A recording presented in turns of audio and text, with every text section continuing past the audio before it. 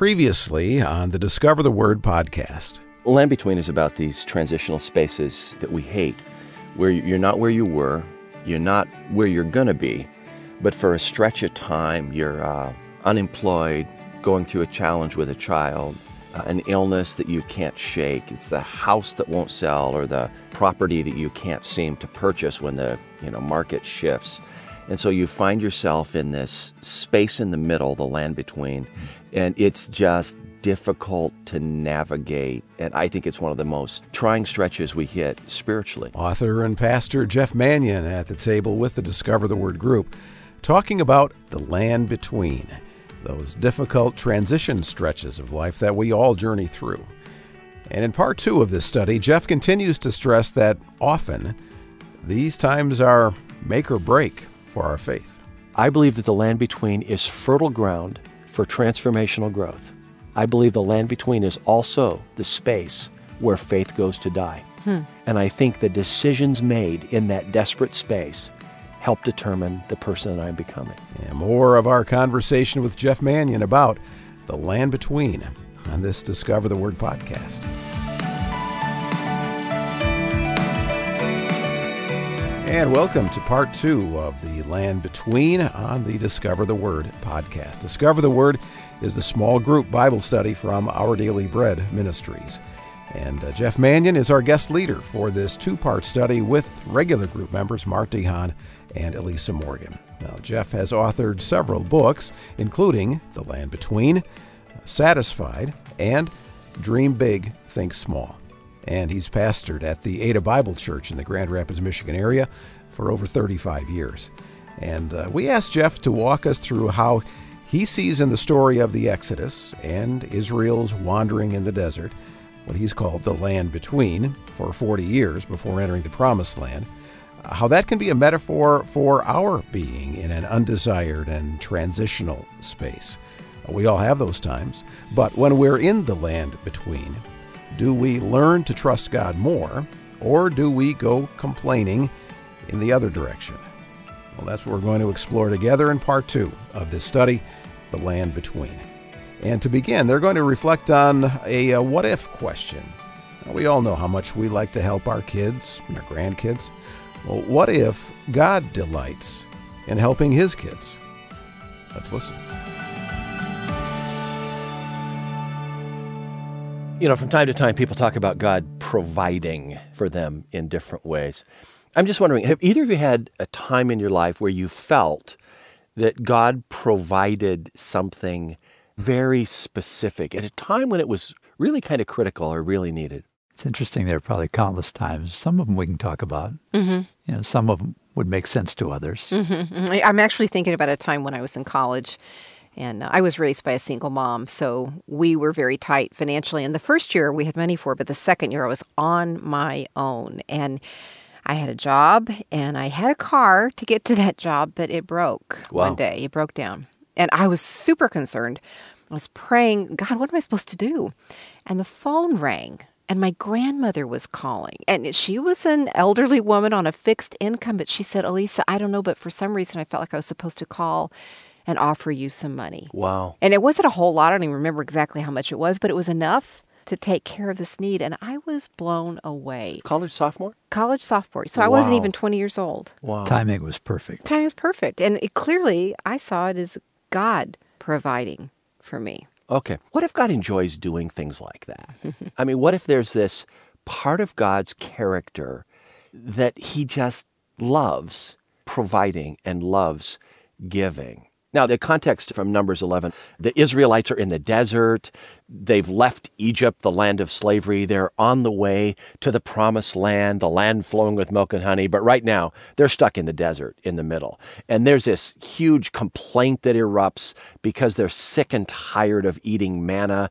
And then Moses, their leader, has this meltdown where he says, this is too heavy. I can't carry this anymore. Mm-hmm. And just kind of vents this frustration to God.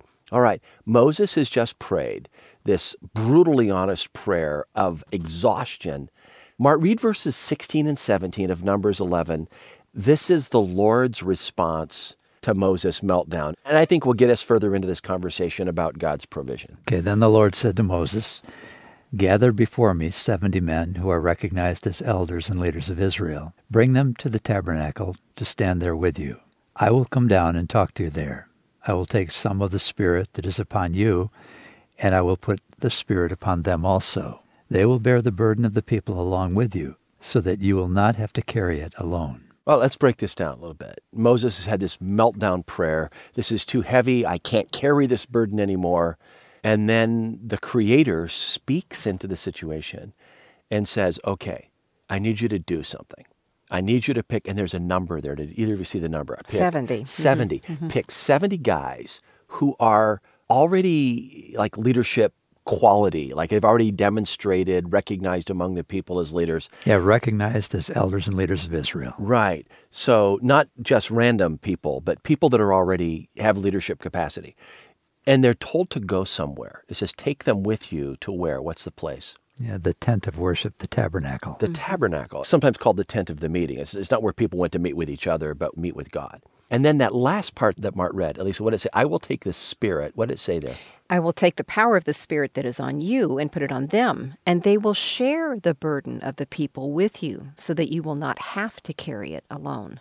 Apparently, when Moses is recruited, to go to Pharaoh of Egypt and say, let my people go, and to lead the people out into the desert and toward the promised land, apparently he had received a very unique endowment of the Spirit of God that was pretty exclusive to him.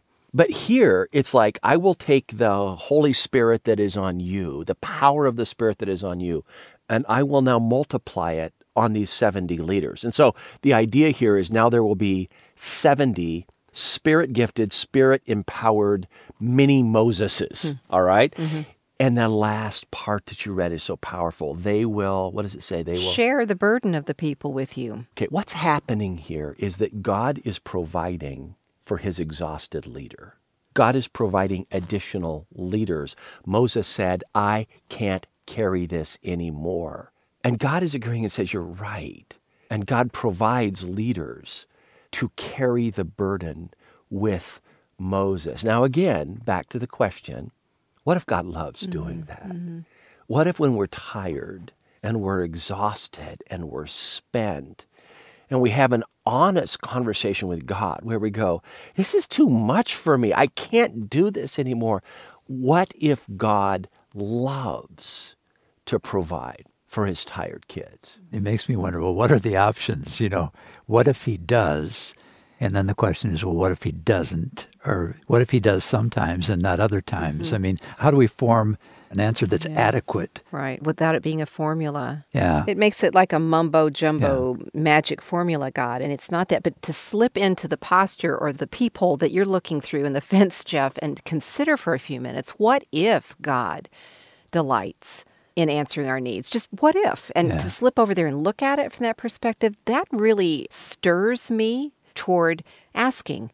It stirs me toward desiring. It stirs me to be closer to God. And I think I actually put on my parent hat and I think, I want to help my children. I delight in meeting their needs. And if I think about how I feel about giving, I think, wow, might God feel that way about helping me in my need? Okay, so then the answer would be, it'd be wonderful, right? It would fill us with hope.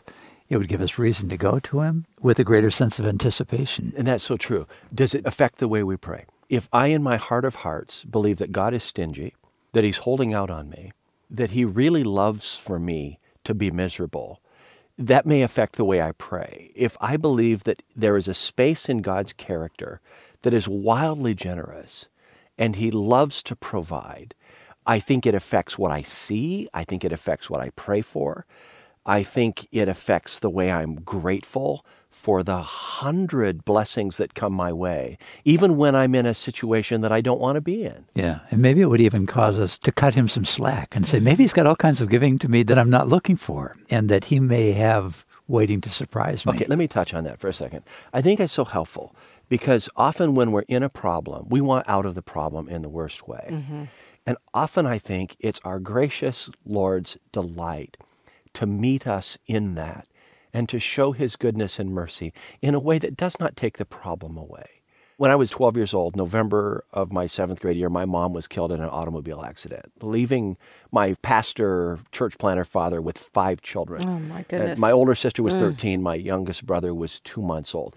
Mom died between Thanksgiving and Christmas. I mean, going into Christmas that year, to say that we were dizzy and disoriented emotionally doesn't even touch our situation.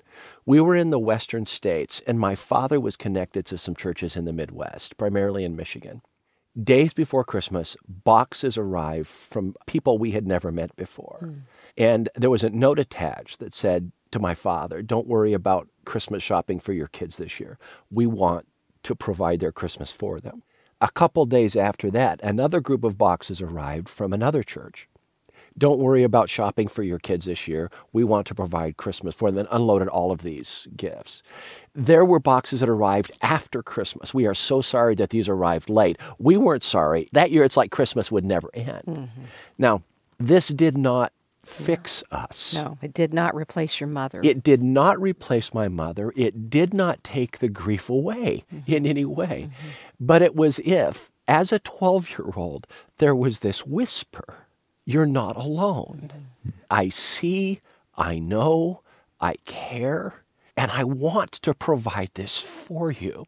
And so there's a sense in which grief is not eliminated, but that grief can be softened. And we experienced God's presence through the gifts of people we had never met. I look back at that time and I just say, what if God loves to do that? It didn't pull us out of our grief. It did not erase the confusion that we were traveling through. We were still pretty much a mess. But God met us there. At the very minimum, there were seeds of anticipation planted then, weren't there? You got a taste of something. Yeah. Something powerful had happened, and hope grows in that place that God will do even more It does. in the days to come. It does. David said, "I will trust in the Lord because he has been good to me."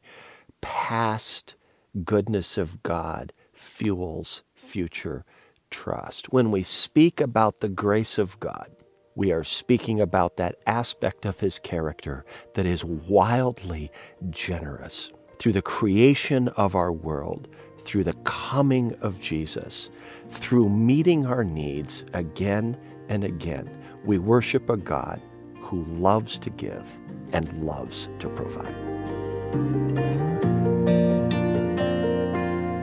Mark, you had believing parents and were raised in church. That's right. Elisa, were you raised in a church setting? I was raised by being taken to church and dropped off there so that my mom could have a few hours without us. She was a single mom and smart. She was the church's childcare. Yeah. Okay, but both of you have been connected in one way or another to the stories of the Bible for a long period of time. But in a very different way, yeah. Okay. Question. Is there a particular story of the Bible that you would say that story stirs something emotionally or touches something very, very deeply? Just kind of one story of the Bible that surfaces higher than the others. You mean today? I mean today. Oh, the story of Jonah. The story of Jonah, really? Oh, yeah. Wow. Oh, it's unbelievable. The enemies of the nation of Israel ended up being this enormous benefactor nation. God opened their eyes by the hundreds of thousands and let them experience his mercy.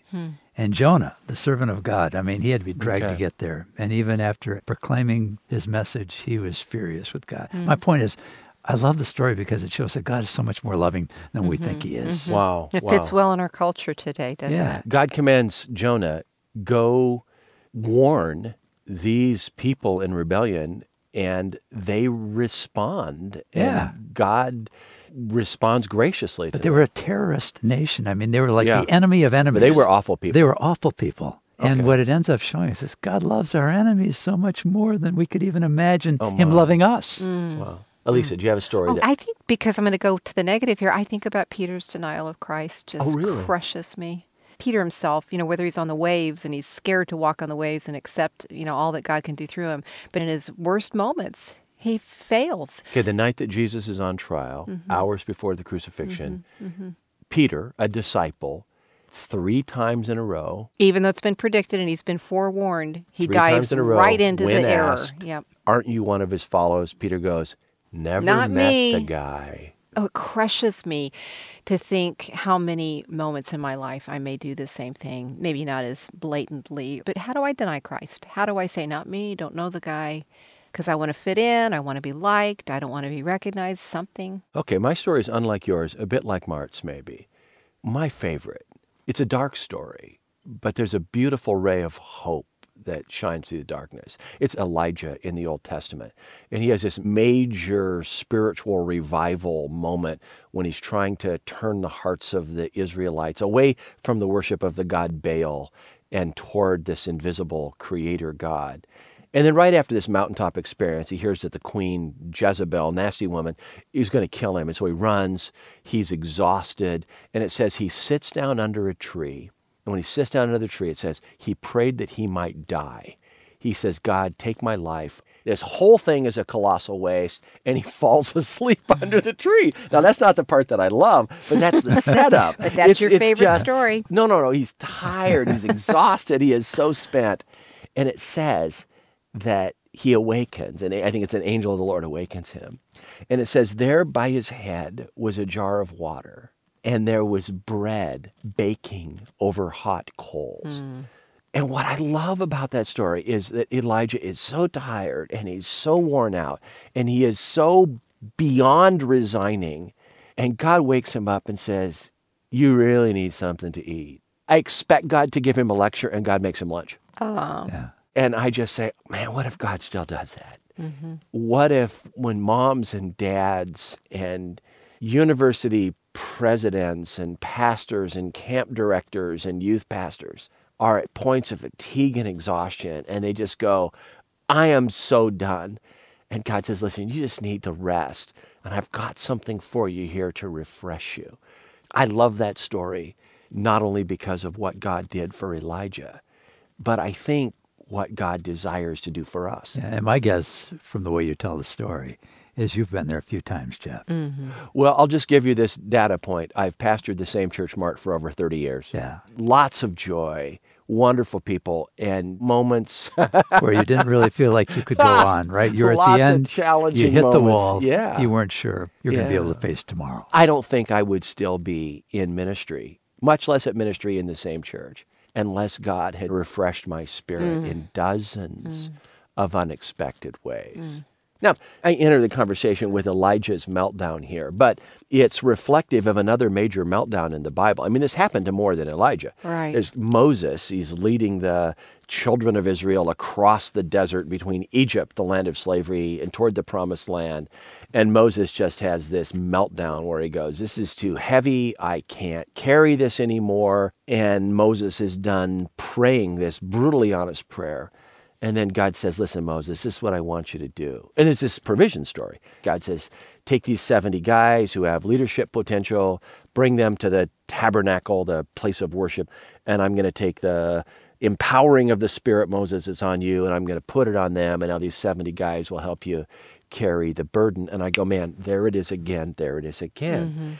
You've got a broken down leader, you've got a weary servant, and they just vent this, I'm finished prayer. And our Lord is pleased to step in and to provide in a totally unexpected way. Well, and we talked about the story of Peter is one of my favorite stories, and Jesus does the same thing with him. How? On the shores after he's resurrected, where he meets with him and feeds him, yeah. breakfast on the beach. There's that fire on the beach. Yeah. Yeah, and in front of everybody else, where Peter has publicly denied Christ, Christ publicly restores Peter. So I hear what you're saying. When everybody knew that Peter had blown it, and where it's as if Jesus is saying, you're not kicked out of the group. Yeah, because that's what we would think. I think it's beautiful what you're casting about God's provision that moves beyond our inabilities or our inadequacies. Exactly, yeah. But it comes exactly to what we need. But not always what we expect, and not always what we're praying for. Because when Elijah melts down, his request is, kill me. I mean, it's like, I'm done. And he wakes up and there's bread and there's water. Moses, I can't carry this anymore. I think the last thing Moses is expecting is that God will multiply the Spirit of God on 70 leaders. And what's critical about that is, a lot of times we pray for stuff, and God does not give us what we ask. But often he gives us what we need. I just think, someone traveling through a season of depression, what they're praying is, okay, God, take this depression away. And sometimes in God's wisdom, he does. Right. We don't know how we wandered into this valley. We don't know how to get out of it. And we pray and the depression lifts. That happens sometimes. And I think that there are other times when God goes, I'm not going to take this depression away, but I will sustain you in it and I will walk with you.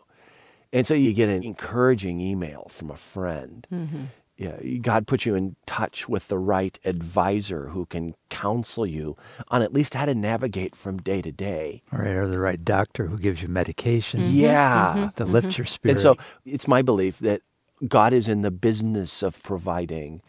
And sometimes it does not match up with what we're asking for or what we're expecting. And sometimes we miss it because we're looking for something very specific and God does not answer in the way we wanted or anticipated. And we miss his movement in our lives. Do you think that's the norm, that going forward we tend not to see? And it's oftentimes just looking backward. Exactly. It's like you can see much better in a rearview mirror. Well, and I think we dictate exactly what we want God to do. And what we're looking for. And we were like pulling the strings on a puppet, and he doesn't play that game. Yeah. And so I think there's something in his heart that is wildly generous, where he loves to give and he loves to provide, but not necessarily on the day and in the way. I mean, if someone's going through a big financial challenge, they say, God, we just want this financial challenge to evaporate. And I believe God provides, but often what he provides is something called a spirit of contentment. The Apostle Paul said, I have learned to be content, whatever the circumstances. I know what it is to be in need. I know what it is to have plenty. And then he says, I can do all this through him who gives me strength. Paul wrote that from prison. Those words were written by an inmate. And so I can do all this through him who gives me strength. Paul is still incarcerated. I think he wants to be out and on with church planting ministry. And yet he says, God has provided the strength for contentment day after day. The provision came not by releasing him from prison or giving him a steak dinner there. It came by God's presence with him. And I think that's the challenge. I think the challenge is how to cling to a God that is wildly generous while remaining open to the fact that the way he provides might be radically different than what I'm expecting and what I'm asking for. Another important observation about how to approach those times when we're in the land between, that God often provides for us in unexpected ways. Well, you're listening to the Discover the Word podcast with regular group members Mart DeHaan and Elisa Morgan, and our guest, author and pastor Jeff Manion. And we'll get back to more of these conversations about the land between in just a moment. I hope you're finding this series helpful. And right now, let me take just a moment to let you know that Jeff's written a book titled The Land Between. In it, Jeff uses the experiences of Israel in the wilderness as an important object lesson about often what not to do when we're stuck in between what was and what will be. Understanding that time in the land between is an opportunity for our faith to grow. That can help us have perspective in even the most difficult of circumstances. And right now, there's a link for you to get a copy of the book, The Land Between, on our website. Just scroll down until you see the cover at discovertheword.org. As Jeff says, the land between has fertile ground for our faith to grow, but it can also be a space where our faith goes to die. So which will it be for you? We encourage you to get a copy of The Land Between by Jeff Manion. And now back to more of Mart DeHaan's and Elisa Morgan's conversation with Jeff Manion about the land between. There's a common expression, and I'm going to start it, and I'd like you to finish it. Ready? Time heals all wounds. Question, is that true? That's such a good question. Probably not. Yeah. I mean, we write it in cards when someone dies, or we say it just kind of glibly. We mean the best, but is it really true? I guess what I would say is maybe it changes our perspective on wounds. I'm not sure it heals them all. In a lot of cases, I think it does, in the sense you just forget it, with certain kinds of wounds. Well, let me toss out an idea and just kind of bounce it off you two and see what you think. I find that not everyone heals over time, at least not heals well or not evenly. Or completely? Yeah, well, two men, 45, both of them have a failed marriage. You might check in on them as 65-year-olds and find one of them gracious, approachable, healed, as we would say, and the other one not so much. Angry, Bitter. embittered. And so just the fact that time heals all wounds, it looks like over time, one person healed, and over time, one person didn't heal. But I think we have something to do with the healing process. Not simply that time heals, let enough time go by, and you'll end up in a good space. Because some people end up in a good space, and some people don't end up in a good space. I think what we experience is that sometimes we feel such embarrassment that we say, I wish I could die. I wish I could get out of here. And a few weeks later, in many cases, you've forgotten all about it. So certain kinds of injuries and embarrassments seem to work. But I think you're referring to a kind of wound that... Let's say a deep wound. Losing a company that you had spent a decade building, a pastor attempting to navigate a church split where angry, hurtful things are said over time. And never forgotten. And never forgotten. Something that damages your children because they hear some of these things. Maybe another way to say it is that mistakes shape us. I don't know if that's where you're going, Jeff, but I don't know that we're healed necessarily by the horrible things that happen to us just because time, but we are changed. Elisa, I don't know that I want to call them mistakes. Okay. When I witness this, when I witness someone that experiences something that hurts them and they heal graciously, I'm awed by that. And when someone experiences something difficult, challenging, devastating, and 20, 25 years later, they're bitter, caustic, and resentful, I go, I don't want to become that person if I were to experience a similar major life disappointment. All I want to get at here is that we're talking about the land between. And the land between is this transitional space that we did not invite and do not desire. The Israelites, they find themselves in the desert. They leave Egypt, which is the land of slavery. They're on their way to Canaan, the promised land, the land flowing with milk and honey. But in the intermediate space, the land between, they pass through the desert. And I believe we will all find ourselves there at one time or another, some transition that we do not want, did not invite. It might be medical, it might be financial, it might be health, it might be relational, and I'm very concerned about something. How I respond to that desert may have more to do with the person I am becoming than the fact that I passed through it.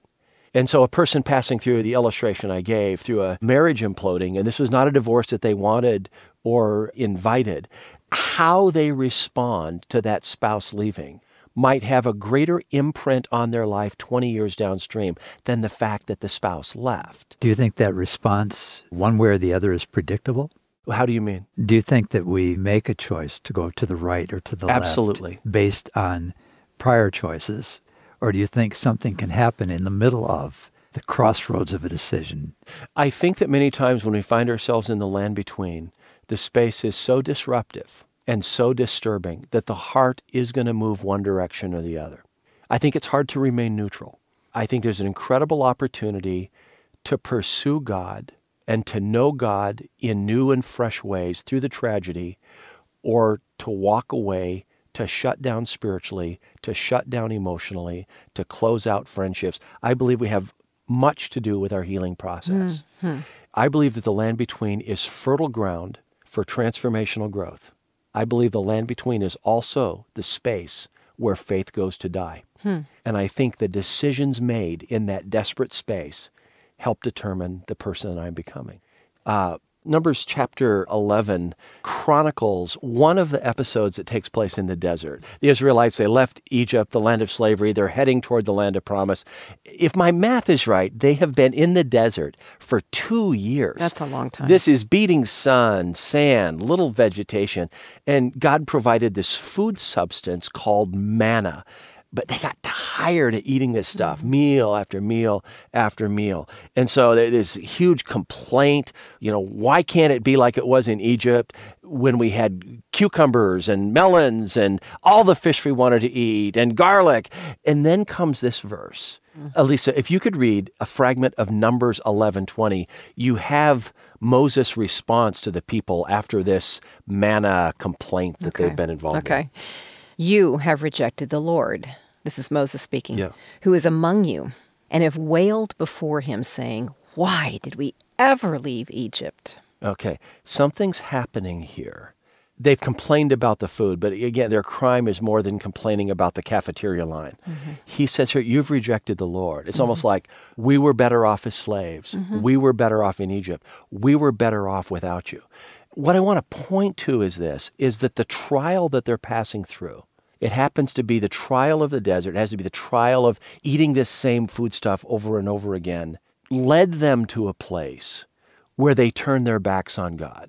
See, the desert was intended for the Jewish people to be the place where they would come to know the Creator as their protector and their provider. But instead, the desert has become a place where faith goes to die. So this is what you mean by the way we respond in an unwanted, undesired, unchosen place in our life, a time of transition, will affect or shape how and if we ever heal. What if somebody says, the thing about this story is, though, that they were not only eating this manna day after day, but God, if we read the story, read the account, was with them in a pillar of smoke by day and a fire by night. There was a sense in which the evidence of God's presence was there every day, visibly. Stronger. And I would say, how in the world can you reject the Lord when you see his presence Every day. every day? But they did, and we can. There's an expression, trials make you grow. They don't. Trials give you an opportunity to grow. They also give you an opportunity to slip and to slide away. You hear the expression, what doesn't kill you makes you stronger. It doesn't. You can get wounded, deeply disappointed, and grow nasty and embittered. Trials don't make you stronger. A response to the trial can make you stronger. But here we have the devastating narrative of people who go through a difficult stretch and don't become the people they could. And I just read that as a warning in my life. I'm in my early 50s, but I know something. When I'm wounded in my early 50s, where I let my heart go, I'm determining what kind of 70-year-old I'm going to be. I am becoming the person that I will be tomorrow. And so when I find myself in the land between, when we find ourselves in the land between, I just need to remember the heart is in danger, the heart is in danger, the heart is in danger. If I respond to this trial in a positive way, I can grow in graciousness, holiness, and approachability. If I let myself wallow in complaint and turn nasty, I might become a bitter old person based upon my response today. I think of the words that Joshua received at the beginning of the book of Joshua. Be strong and courageous. Do not be afraid, because the Lord your God is with you wherever you go. And I just want to whisper back into the story of the Israelites. Do you realize he's with you? He's with you as you travel. He's with us as we travel. That should cause me to respond with courage. And the choices that I make in difficult seasons of life either acknowledge or ignore the presence of God. Elisa and Mart, question. Do either of you remember a time when your parents needed to discipline you when you were Not children? me. How about you? Huh? I do remember it. It wasn't a big deal, but it was a big lesson for me. I remember I was in kindergarten and I watched a little girl during nap time go up to the teacher's desk and tell the teacher that she didn't feel good. And about a half an hour later, her mom came and got her and she got to go home. And I thought that was brilliant. And I wanted to go home. So the next day I went up to the teacher and told her I didn't feel good. And my mom came and got me about 20 minutes later. And I got home and I was like, cool, get to play. And my mom said, no, you're sick. You go get in your bed. And I was like, what?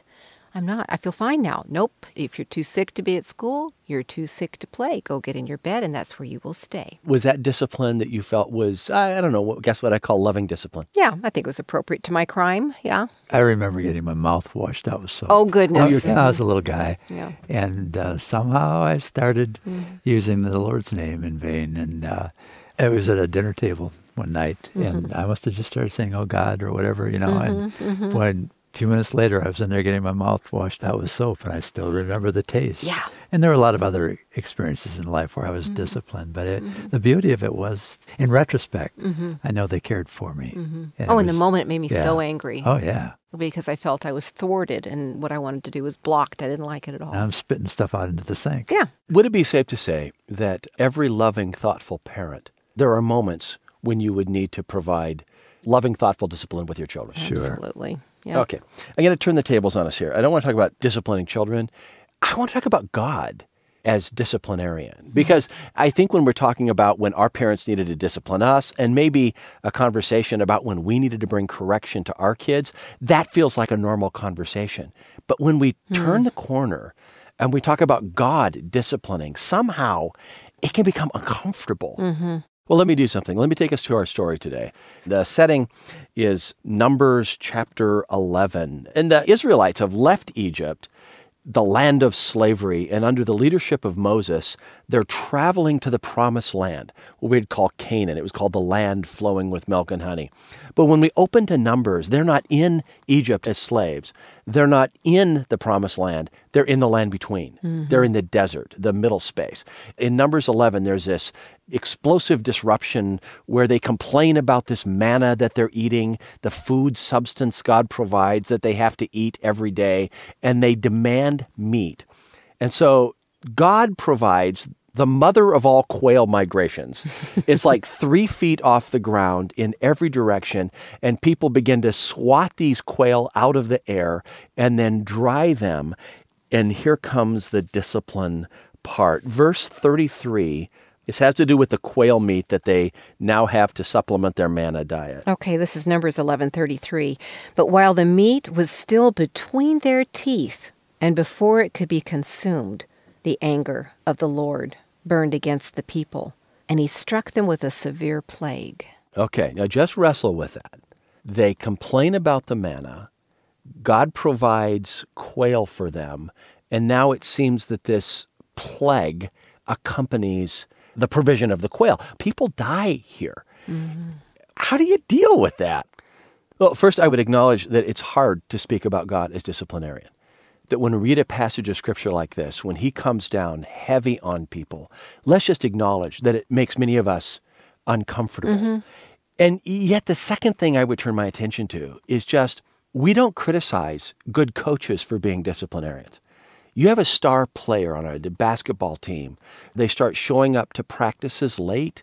They skip mandatory team meetings. That coach, for him to sideline that player for a game is absolutely called for, to come up with some discipline fitting the disrespect that the player is showing. And Mart, if the coach does that, the player might feel, you're ruining my season. The coach is trying to rescue the season and maybe trying to rescue this kid's future.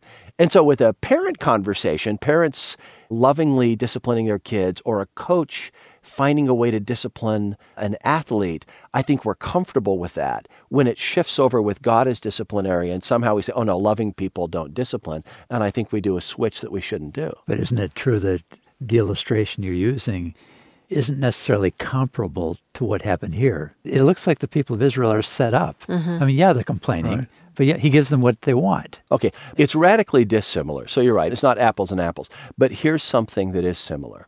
I believe that the coach is trying to rescue something. I believe that a good parent, a loving parent, is trying to rescue something in the child. And I believe that in Numbers 11, even with as horrific as this plague is, I believe that God is attempting to rescue something. Now, we just read that verse out of the context in which it falls. This is Numbers chapter 11. They complain about the manna. This plague comes. Mart, at this point, they have a pattern of complaint that has lasted for chapters. This is a dramatic crescendo of disobedience.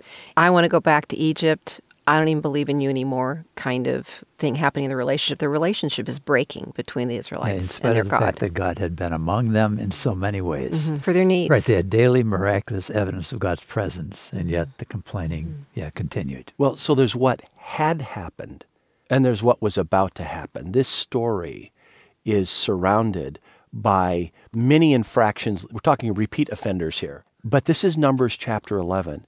Elisa, in Numbers chapter 13, there is a critical transitional event that takes place. Numbers 13 is where Moses sends the 12 spies into the land of promise to explore the land. 10 of the spies say, we are going to get wiped out if we go into the land. 2 of the spies, Joshua and Caleb, said, God has been with us. He will provide for us. We need to go into the land of promise. Numbers chapter 13, the whole group, they want to kill Moses. They want to stone to death Joshua and Caleb, the 2 spies, and they want to appoint a leader to take them back to Egypt. Because of the rebellion in Numbers chapter 13, they will spend the next 38 years in the desert. What happens in Numbers chapter 11, when the quail come and when there's a plague that breaks out, I think it's a warning shot over the bow that says, you have to take me seriously. You have to learn to trust me now, because this whole operation is at risk. And I know it was lethal and deadly, but I think the perspective of the Creator might have been, if some of you die in the desert, if this doesn't get corrected, you're all going to die in the desert. And so I believe that as serious as it was, God was attempting to rescue the entire operation for this generation going into the land of promise. Okay, that's an interesting point. And the question is then, did it do any good? Was that correction Heeded? No, it wasn't. That doesn't mean that it's bad correction. There are times, I have 3 children, Sarah, Andrew, and Alex. And throughout their younger years, we'd have to put the child in a timeout or put them under restriction or take a car away for a certain season. Right. They may not have responded well, but it was still appropriate to bring discipline at that time. And they may not have responded well in that moment. Yeah. But did they eventually did a layering of these corrections It's a begin good to point, influence isn't it? them? Because it really doesn't matter whether they responded. If God was giving them one more evidence of His presence and one more reason to trust Him, in a sense to fear Him, then that would be the expression of His love. And how they handle it then is really their choice, isn't it? It really is, but God is attempting to rescue something here, and it was their choice. And I think that's what good discipline does. I think good discipline rescues something. When our daughter, Sarah, she gave us very, very little trouble growing up. But we remember one incident when my wife was driving her and a couple girlfriends to an event. And as they pulled into the parking lot with the minivan, one of the girls said, "Are the boys going to meet us here?" They were 13-year-olds. And Sarah had just left out a small detail that they were meeting guys there. We considered this a deception that we had to deal with. And so I remember driving in the car with Sarah, and I said, "Honey, we are going to treat this very seriously." And I mean, she's like, "Why?" I mean, and I said, "Listen, it's not that you lied to us at 13. We're not raising a child. We're raising an adult. We don't want you lying to your husband someday. We don't want you lying to your employees. We don't want you lying to your boss. Honesty is the glue that holds relationships together. And if you lie to people, honesty will be broken, trust will be broken, and your relationships will evaporate." And so in that moment where we attempted to bring correction, we were attempting to rescue something. See, I think that godly discipline always seeks to rescue something. Discipline is inflicting pain for a redemptive purpose, and it affects our lives when we trust God in that season of discipline. We're listening to the Discover the Word podcast. Marty Hahn and Elisa Morgan talking with our guest Jeff Manion about the land between. And in the final segment, they're going to let us in on the bottom line question that we need to answer when we're in the land between. Discover what that question is after this word from Elisa about what's next on the Discover the Word podcast. On the next Discover the Word podcast, I'm going to be leading a series of conversations called Hearing Aids, because I think most of us long to hear from God. And if it were possible, we'd like to hear directly, in words we can clearly understand and respond to, right? Well, Scripture catalogs several instances of God speaking to humans, actually more than we might first remember. And I'd like us to explore one specific story the interaction of God with Samuel in 1 Samuel chapters 1 through 3. It may offer some insight into how God speaks and how we, too, can hear from him. When we're listening, that is.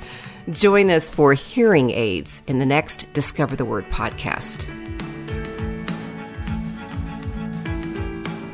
And now the conclusion of The Land Between. We've been talking about the land between as being transitional space, space we don't like. We're not where we were, we're not where we're going to be, but we're stuck in this middle space. For the Israelites, it was the Sinai Desert. They left slavery in Egypt. They're traveling to the land of promise. But to get between the two, you pass through the desert in the middle.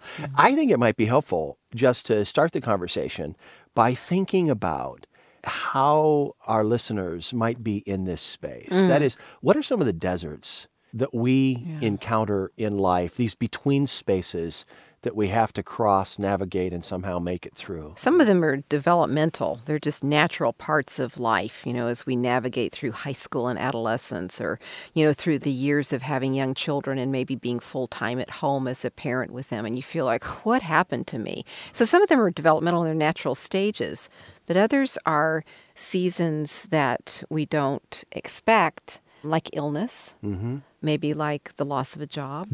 And sometimes we don't recognize them as seasons in the sense that we do summer, fall, winter, spring. Because in the sense of moving through the calendar year, if we're in the middle of summer, we know fall is coming. We kind of know where fall's going to go to winter. But in these transitions, we don't necessarily know what we're walking into. Or when it's going to ever end. Right. You talk about natural seasons of life, and a stay-at-home mom that has been with preschoolers, when that last one goes off to school, suddenly going, oh my goodness, this is a whole new zone. Right. Even though it was so challenging to have preschoolers in the house, suddenly you're going, our life just changed.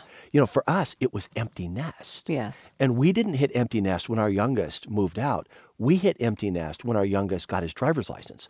When Alex got his driver's license, suddenly we were totally irrelevant to his social program. I remember the day I walked in and asked Chris, hey, where is everybody? And she looked back and said, we are everybody. Oh. And suddenly here's this empty nest phase. Mark, we didn't see it coming. Suffering. There are times of, like say your kids take, an exit ramp off the road you've got them on, and you can't even see where they've headed to. Maybe they're teenagers, maybe they're young adults, maybe they're older adults. Right, and it happens to husbands and wives, too. We go through difficult times as we go through transitions with our age, our children, our employment. The relationships also at times can become estranged and tested, and a lot of times we can't see our way through that. And again, we feel like, okay, I'm on a road. I'm not sure where this is going to end up. It's a frustrating time. I think we often have heard the metaphor of a waiting room applied to this time in between that we're talking about this week, because you don't have any control over your time. You don't know when you're going to be called forward out of that waiting room. You just know you're supposed to sit there, and you've read all the magazines and there's nothing to do in it. And sometimes these transitional times are like that. It just feels like such a waste of time, and you want to get on with the real life that you think you're putting and it is for. the real life. Jeff, the older I get, the more I have to look at my life and think, I can remember my first waiting room or in between land. I can remember it and touch it. And I kind of thought, that was the last one? That would be it. Oh my. And I would get it down, and I would not have to go back there again. And the longer I live, the more I realize that we all live in the land in between, from birth all the way through death. There are different versions of it, because it's all about being in between who we were and who we will once be. Well, when I have the privilege to speak on this topic, as soon as I start describing the land between in relationship to businesses collapse, relationships that collapse, a parent that is in desperate medical need, a mom that has dementia, immediately everybody goes, okay, either I have been there, I am there, or I will be there. Right. It makes sense. We can all relate to it. Yeah. So for the Israelites, though, passing through the desert, this is a question I have. What are they doing there? They leave Egypt, the land of slavery, and they're traveling to Canaan. Mart, you've been in the Sinai Desert. Egypt's on one side, Israel's on the other. It's not that far. It doesn't take that long. How many years were they in the desert? They were in the desert for 40 years. Now, some of that was disciplinary. 38 years, I think, was disciplinary. But God led them there for 2 years. And then they were supposed to transition into the promised land, but even 2 years. Yeah, because it was really, the journey itself was a matter of weeks, wasn't it? Correct, yeah. Days or weeks. Days or weeks. Even either with one. bad weather. Yeah, right. Okay. And so 2 years. It does Yeah. seem like a God thing. I mean, why in the Well, world? this is my take on this. When they leave Egypt, the Israelites are not a well-formed group of God followers.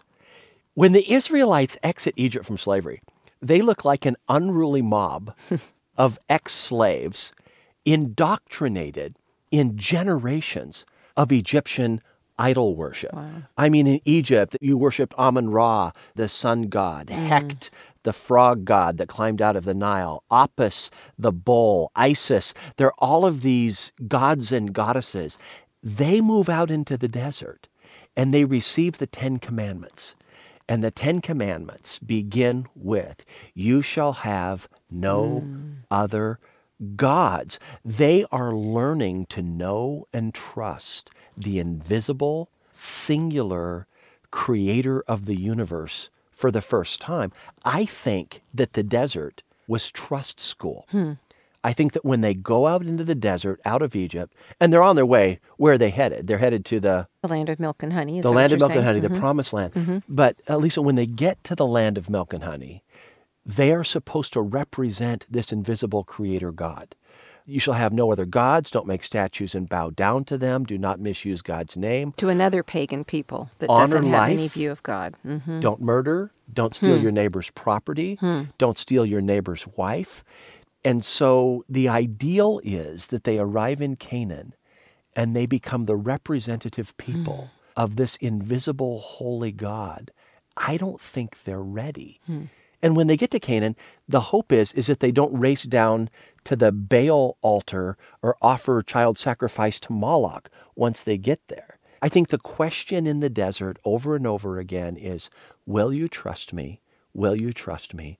Will you trust me? I think it's heart preparation for representing God in Canaan. I'm stunned at how much God must have cared. Yeah. If they didn't even know him, if they had lost so much of their identity in relationship to God, I'm floored at God's own waiting room, his great patience to take them to school, to start all over. And part of receiving the 10 Commandments was the covenant. I will be your God. Will you be my people? I mean, it's almost like a pledge. wedding where the groom goes, I take you to be my wife, and the bride goes, I take you to be my husband. And there's this covenant in the desert, I will be your God, will you be my people? When Pharaoh is chasing you down with his chariots, will you trust me? When you run out of water as you're traveling through the desert, will you trust that I can provide water? When you have to eat the same food for way too long in this manna substance, will you trust me? I think it's the question that God was asking for them. And I think that when we travel through the desert, when we hit the land between, whether it's health, whether it's vocation, whether it's challenges with family, that I think it's something God has wanted from the very beginning. Oh, I so much want you to trust me. Yeah. And the habits that they had formed, the habits of belief prior to the Exodus, is a long time. How long had they been in Egypt learning the ways of slaves? Hundreds of years they had spent there. And the mindset in transitioning from the people of slavery to the people of God, Marta, it just wasn't learning, it was unlearning. Right. I'm still struck by God's patience. You know, we think that we are called to have patience in the land between. And I'm seeing the opposite. I'm seeing this whole thing turned on its head and seeing God has great patience with those he has created to be in relationship with him. He has such great patience. His patience endures over millennial to continue to wait for us to pay attention and wake up to his love. And, you know, in such moments, I don't have enough to get through a land between. I don't. I'm just like the Israelites. You know, why do I have to eat this every day? And when is this going to be over with? And you don't really love me. And if you did, and maybe what God's doing is inviting us to lean into his character, trusting that he's creating something we need. Yeah. And it had meaning in the moment. But on the other side of it, none of this really could make sense apart from the big picture, where they had been and where God wanted to take them. Where they had been and where they were going. You would think that nothing much would grow in the desert. The land between is fertile ground for faith to grow. When I pass through a really challenging season, I have to ask myself the question, do I believe that God is wise? Do I believe that God is good? Do I believe that God is loving, even though I'm passing through this mess? And I think that what God has wanted from the beginning was just saying, Jeff, will you trust me? I think a powerful statement is, I don't understand this space. I don't like this space. I don't want this space. I didn't choose this space. But God, help me to trust you in this space. And that is maybe the key perspective that we hope you'll take away from our study in this two-part Discover the Word podcast about the land between. When we find ourselves in the land between, will we trust God to bring us through? Or will we be lost in that transition space, stuck in doubt and unbelief? We have some choices to make related to this, and I hope our conversations have helped you make better choices about how you spend your time in the land between. Well, this is Discover the Word with Mart DeHaan and Elisa Morgan and special guest Jeff Manion. Jeff, thanks for walking us through this material in the series, The Land Between. Now, Discover the Word is a small group Bible study from Our Daily Bread Ministries in Grand Rapids, Michigan, in which we invite you to walk with us through topics and passages that inform the way we read the Scriptures, challenge us as we live our lives as followers of Christ, and always point us to discover Jesus in the pages of the Bible. I encourage you to explore other studies with the group on our discovertheword.org website. And thanks for remembering that it's listeners like you who help make Discover the Word possible. Your financial support allows Discover the Word and Our Daily Bread Ministries to make the life-changing wisdom of the Bible understandable and accessible to literally millions of people around the world. And so if you'd like to make a one-time donation to support the ministry, or you'd like to give a monthly gift as one of our Discover the Word partners, simply follow the easy steps online at discovertheword.org. Click the Donate tab to explore your options at discovertheword.org.